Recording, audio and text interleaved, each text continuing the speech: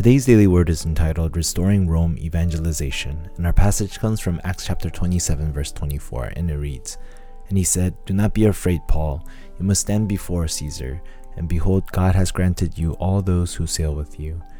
In today's passage, we see God's assurance of Paul's mission and provision in his covenant journey. When we look at the world today, it is stuck in the 6 states of the unbeliever, being stuck in idolatry, stuck in spiritual problems, mental problems, and physical problems, leading to judgment and the next generation being impacted. Throughout history, we see this pattern of destruction and wandering. Rome stood right before destruction in AD 79. This pattern goes all the way to today, leading to an era of wandering people. However, we have been given the blessing of the triune God, the 9 blessings of the throne in the 3 ages. It is through the word, prayer, and evangelism that we receive strength.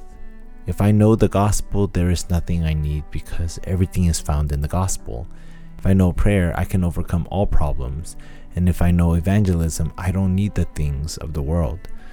Then we can begin to pray, to receive, enjoy, and relay for the sake of reaching the world through evangelism. There are 3 points that we must hold on to. First is the 3 concentrations. The concentration of the covenant of Calvary, knowing that everything is finished in Jesus Christ, with the calling of the Great Commission, where God confirms His word. It is also the covenant of the Mount of Olives, where we receive our mission by understanding the things pertaining to the kingdom of God. For this purpose we work. It is also the covenant of Mark's upper room, where we see God's time schedule to reveal His power to reach the 237 nations. Second is the answer of life concentration.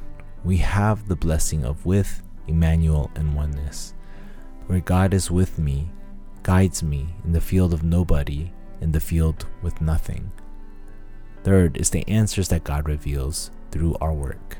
It is here we discover the blessing of only, uniqueness, and recreation, leading to a system that will not shake or fail. It is in our field that we begin to see the blessing of only uniqueness and recreation to save the field. In conclusion, experience what happens when we concentrate on the name of Jesus Christ. Today, there are many who fall to transcendental meditation, repeating the same things over and over again for a long time, and there are those who repeat incantations, leading to spiritual problems.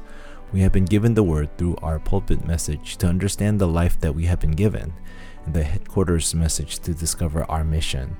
As we begin today, let us see God's plan to reach today's Rome with the gospel of Jesus Christ.